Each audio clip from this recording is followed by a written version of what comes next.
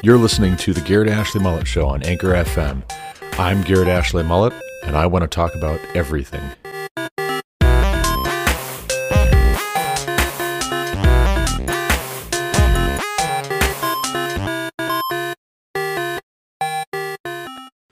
Hello, and welcome to another episode of the Garrett Ashley Mullet Show. This is Garrett Ashley Mullet. I am taking a small break.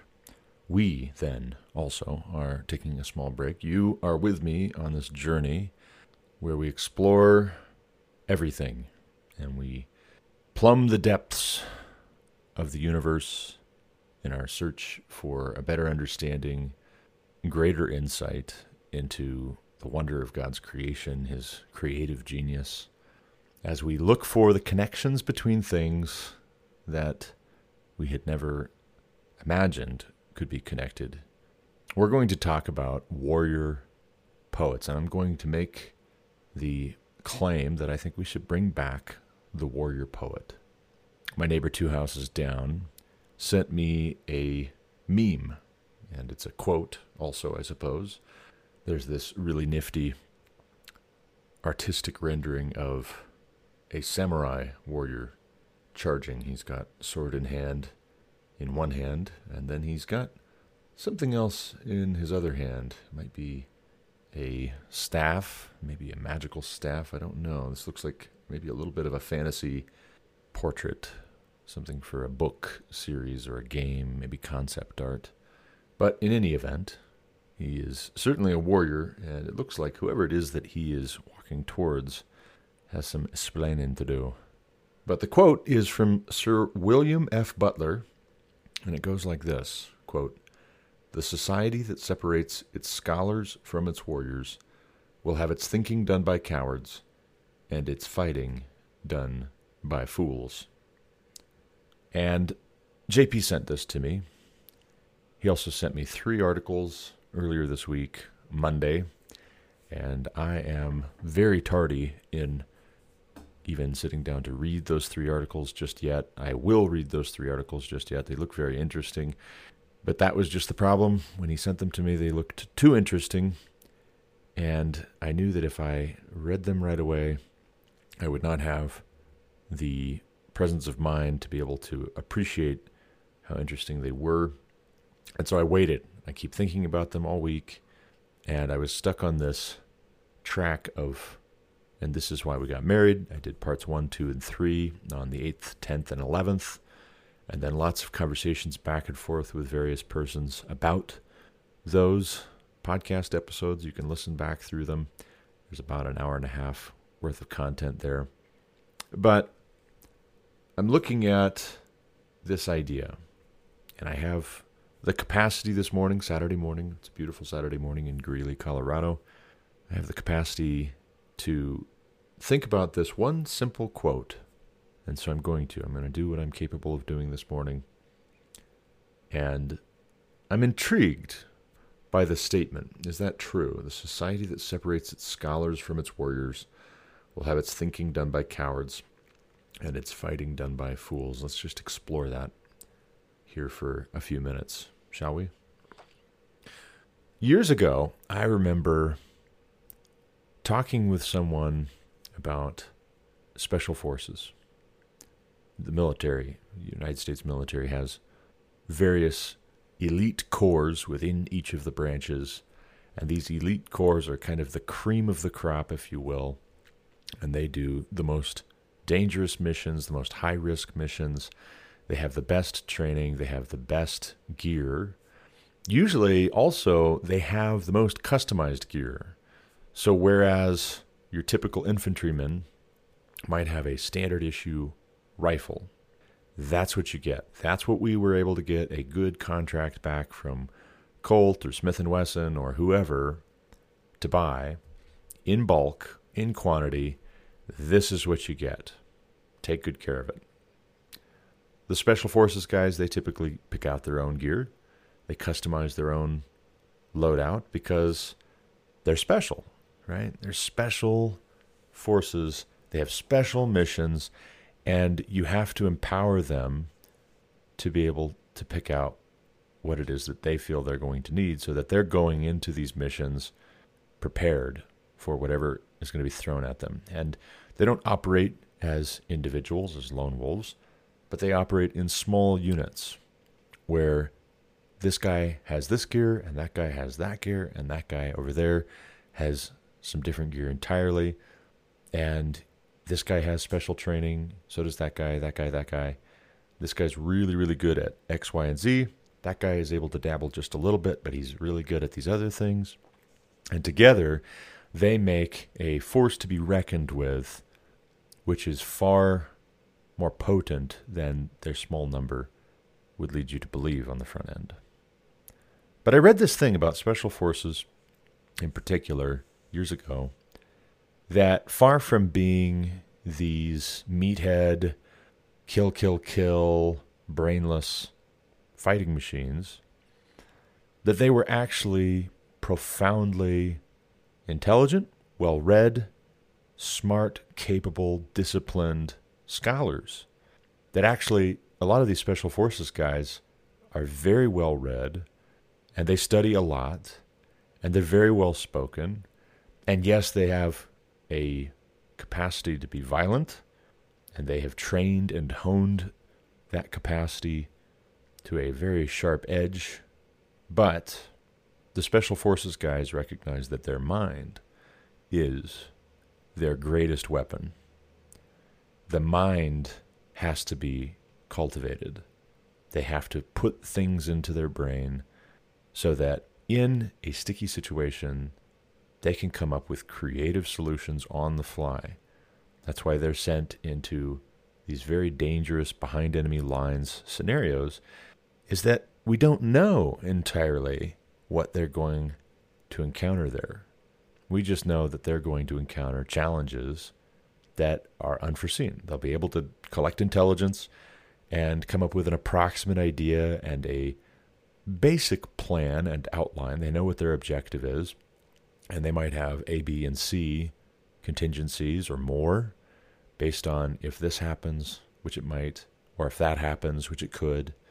They've got to be able to improvise, think on the fly, be spontaneous. They've got to be able to wing it. They have plans, they're able to plan, but they have to be able to adapt their plan to the circumstances as conditions unfold and develop. And so that idea really appealed to me, and it really, I guess you could say I found it compelling. I found that idea of a warrior poet, if you will, to be really inspiring. And so I don't pretend to be anything even remotely approaching Special Forces level. But broadly speaking, in general, I want to cultivate a mind which is capable of adapting and overcoming. I want to pursue a toughness of mind and a resilience of spirit which is able to tackle challenges as they come up and tackle them head on when they need to be tackled head on, tackle them in an asymmetrical, indirect sort of way, like Butch Liddell Hart says in Strategy, the Indirect Approach. I want to be able to adapt and overcome and face challenges, whether they be violent threats, which is very rare in our society. For most people's day-to-day experience, they don't have a lot of violent threats, some aggressive perpetrator wielding a knife or a gun that they have to subdue, or whether they're just interpersonal relationships, work relationships, maybe a dangerous situation with an instrument or with some piece of equipment at work, something that has the potential to hurt or kill somebody. Time is of the essence. What am I going to do? Well, what I'm going to do is I'm going to collect information on that thing before we're in a sticky situation, before time is of the essence, so that I can decrease my reaction time. I can increase my capacity to do the right thing, to clip the right wire when the timer is ticking and that bomb is going to go off, so to speak. But I like this quote. I like this quote from Sir William F. Butler. The society that separates its scholars from its warriors will have its thinking done by cowards and its fighting done by fools. Right now, we have this problem, and it's a big, big problem. And that problem is that as a society, we are at war with one another over reality, the nature of reality. What is real? What is a fact? Fact checkers are this feature now in recent years, which came out of the left. And these fact checkers presumably were reacting to conservatives saying that the facts don't care about your feelings. As Ben Shapiro has famously coined the phrase, the facts don't care about your feelings. The fact is that you're a biological male, so I'm going to call you a boy or a man. I'm not going to call you a woman. I'm not going to call you a girl. You're a male. Biologically, that's a fact. You don't have to like that you're a male. You can be discontented. You can be angry at God for having created you a male. You can be angry at society for having expectations on you as a male of the species. You can feel any way you like about the fact that you're a male, but at the end of the day, the fact is that you're a male. So take just that one little simple example, and now give it endless possible alternate expressions. Any fact is up for debate depending on how we feel about it. If we can contend with whether someone is objectively a male because somebody feels a certain way about their maleness, then we can contend with any other fact as well. And we can throw out the facts when they don't fit what we want. When we care more about what we want than the facts, we are at war with reality. And so in a scenario like this, you should have people who are good at thinking and reasoning and making sound arguments and appealing to the better angels of our nature, making clear why this is so dangerous. We should have some gatekeepers who, not to stop debate, bring these debates to their logical conclusion and to a healthy resolution. We should have thinkers in our schools, in our universities, in our workplaces, in popular society, in culture, in the arts, in the media, in the journalistic apparatus. We should have thinkers who are good at thinking, who are able to say, hold on a second, let's think this through. What you're saying is not good, it's not true, it's dangerous, it's foolish, it's wrong. Let's correct this thinking, this faulty thinking, according to reality, according to what is objectively true. Well, we don't believe in objective truth anymore. And so, since this is a battle of wills and not really a battle of wits, the thinkers have recognized that they take their life in their hands when they engage the folks who don't like facts, who don't like reality, who don't like truth. They love darkness because their deeds are dark.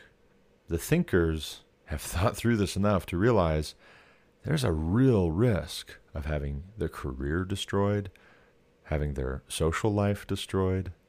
They come under threat of enemy fire if they go up against this and they say, objection. And so a lot of our thinkers have decided to put their capacity for thinking and strategy to a very selfish, callow, cowardly purpose. They have decided to put their capacity for rational thought to work on preserving themselves at all costs. At all costs. No, please don't fire me. Don't fire me. There's nothing worse than you firing me. I'll say whatever you want. Just please let me keep my job. No, please don't stop being my friend. I'll say whatever you want me to say. I'll affirm whatever you want me to affirm. Just please keep inviting me to parties. Just please Stay connected to me on Facebook and Twitter and LinkedIn. Please just keep liking my pictures on Instagram. Oh, please don't go. Come back. I'll help you build up an edifice, a philosophy, tenets to support you doing whatever you want to do, because that's what I have to do if I want to stay comfortable, if I want to maintain the status quo, because the status quo is good for me right now.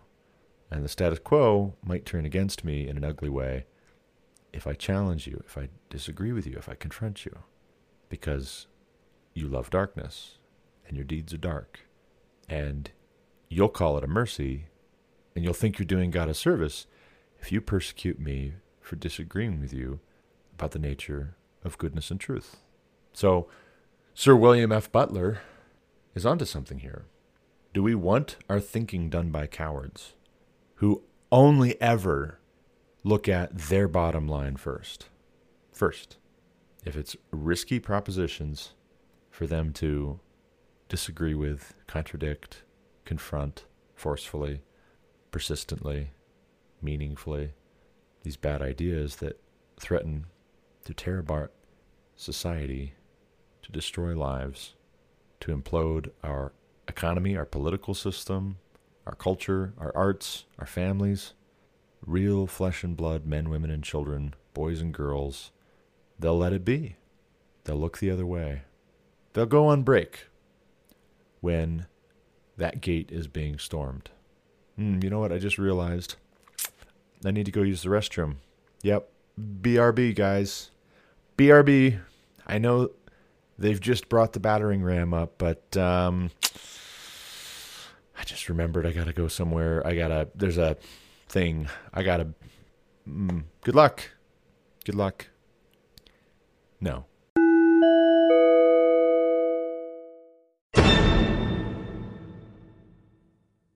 See, this is why I'm not so hot on college and university. I am all for education. In case you haven't noticed, me liking to talk about everything, I really like education. True, actual, genuine education. I love learning. I love acquiring more knowledge and adding understanding as I'm adding knowledge. I want to not just know facts and trivia so that I can wow you with my capacity to remember things that are not terribly important, but they make me feel important. They make you intimidated, like an intellectual bully. No, I don't want to just know facts in the abstract. I want to understand how the facts fit together to produce a positive result. How can I honor God by fulfilling that creation mandate, by filling the earth and subduing it? How do I subdue this creation that God has put me in for a purpose, on purpose, not accidentally, but intentionally, towards a good goal and stated aim, which He has? And sometimes a not stated aim. Very often not a stated aim. He just puts these things in play, and He gives us His word, and then we read it, and we look at our circumstances, and we have the Spirit. If we're in Christ, God's Spirit dwells with us. That's part of why Christ went back, so that He could send a comforter to dwell with us. So how do I do that? Right? How do I exercise discernment in these circumstances? How do I pursue wisdom and knowledge and try to acquire those things? And good judgment. How do I pursue good stewardship? How do I pursue instructing my children, my sons and my daughter, at all times? All of life being education. How do I do that? How do I think through these things in a way that's not selfish and self-centered and self-serving and cowardly? How do I do that? Well, I think part of how I do that is I record this podcast with an 8-foot boar spear leaning against the wall next to my desk. Not because I'm using that on a regular basis, right? I should probably dust it off, but it stands there. It leans against the wall here as a symbol, in part because my name comes from an old, I believe, Germanic name that means spear ruler. So I thought it would be funny. I thought it would be funny. It amuses me. Who else knows? It doesn't matter. But it amuses me to have this 8-foot boar spear leaning against the wall next to my desk because it symbolizes something to me. I have the MacFarlane family crest, a giant shield and emblem hanging on the wall above my central monitor, a half-naked Scot at the very center, one hand on the crown, one hand holding a bundle of arrows. It says, "This I'll defend," because it symbolizes something important, something to remember. Because I think Sir William F. Butler is right. I think he's onto something. You don't want to separate your scholars from your warriors and have your thinking done by cowards and your fighting done by fools. I am reading through the personal memoirs of Ulysses S. Grant right now, and I would highly recommend for anyone interested in history, for anyone interested in American history, for anyone interested in military history, for anyone interested in the Civil War, read the personal memoirs of Ulysses S. Grant. They are very well written. They're very enjoyable, highly enjoyable. That man is one of my heroes now. Not just because of what he did, but because of a genuineness of sentiment, a gallantry, which is so beautiful and it feels so foreign in our day and age. There's a genuineness of sentiment that comes through in every line and paragraph by U.S. Grant, former president, winner of the Civil War, champion of Reconstruction, vanquisher of the Ku Klux Klan. Ulysses S. Grant is very subtle. He's very funny, actually. I find him very amusing, very charming, very subtle, very witty. And he knows how to throw a jab, not too hard, but just hard enough. He knows how to get a dig in on somebody that he doesn't really respect. They haven't earned his respect. He knows how to get a jab in just hard enough for you to understand his meaning, for you to take his meaning. And surprisingly, very often, he's complimentary of the men that he was fighting against. And sometimes he is not so complimentary of the men he was fighting with, alongside, because they weren't all such respectable men. They weren't all really pursuing the cause that they're all supposed to be ostensibly fighting for. Some of those men he was fighting alongside were all about themselves.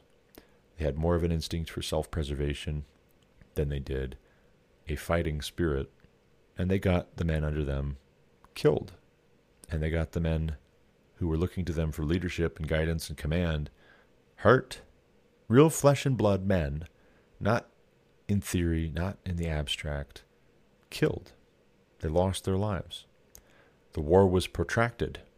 It was much longer and bloodier and more costly and painful because men put their own self-interest first. They put on the uniform, they show up, they take that offer of title and command because that's also selfish. They have selfish reasons for wanting to take that title. Yes, I will be a general. Yes, I will be a captain. Yes, I will lead men, because it's a feather in their cap, because they're a political opportunist, because they're ambitious. Ulysses S. Grant is a noble character because he wasn't that way, at least as far as I can tell. He was a man of capacity who had his foibles, he had his weaknesses, but he wanted to serve his country.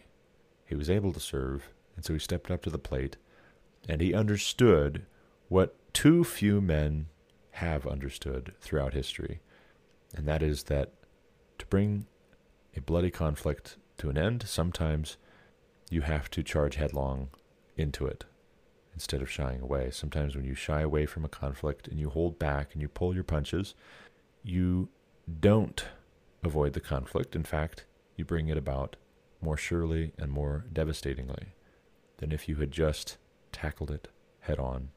flying into its teeth. We ought to want our warriors to be poets. King David in the Old Testament is one such man. He's a warrior poet. He might just as easily sit down beside a stream, tending his flocks, harp in hand, writing a song of God's goodness. He might just as easily do that as pick up a sword, a spear, a shield, a sling, and 5 smooth stones, and confront some threat which everyone else is busy hiding in their tents, afraid to even acknowledge. Let's just pretend he's not there, and maybe he'll go away. Let's just pretend this is not happening. Let's just be at war with reality objectively, and maybe the Philistine army will go away. David shows up to bring lunch to his brothers, and he says, "Isn't anybody going to fight this guy?" Go home, David. Go home, please. Stop. Who sent you here? Who told you to come? Dad? Oh, gosh. Please go home.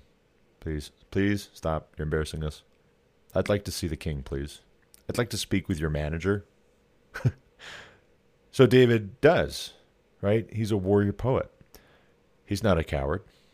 Whatever else you might say about David and his imperfections, he is no coward.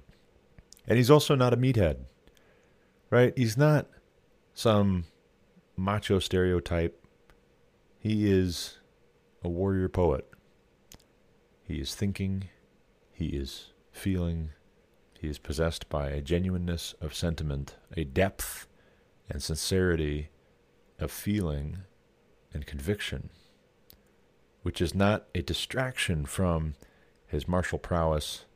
It is central to his martial prowess. We don't want our fighting done by fools. We want our fighting done by men who love God, who love their countrymen, who love their families and their friends. And it is such a beautiful thing when men are willing to lay their life down for a friend. When men are willing to put their life on the line in defense of the innocent. That is a beautiful thing. That is a beautiful picture of what God created men to be like. We don't want these ivory tower, stuffed shirt politicians pretending to be scientists, pretending to be teachers and professors.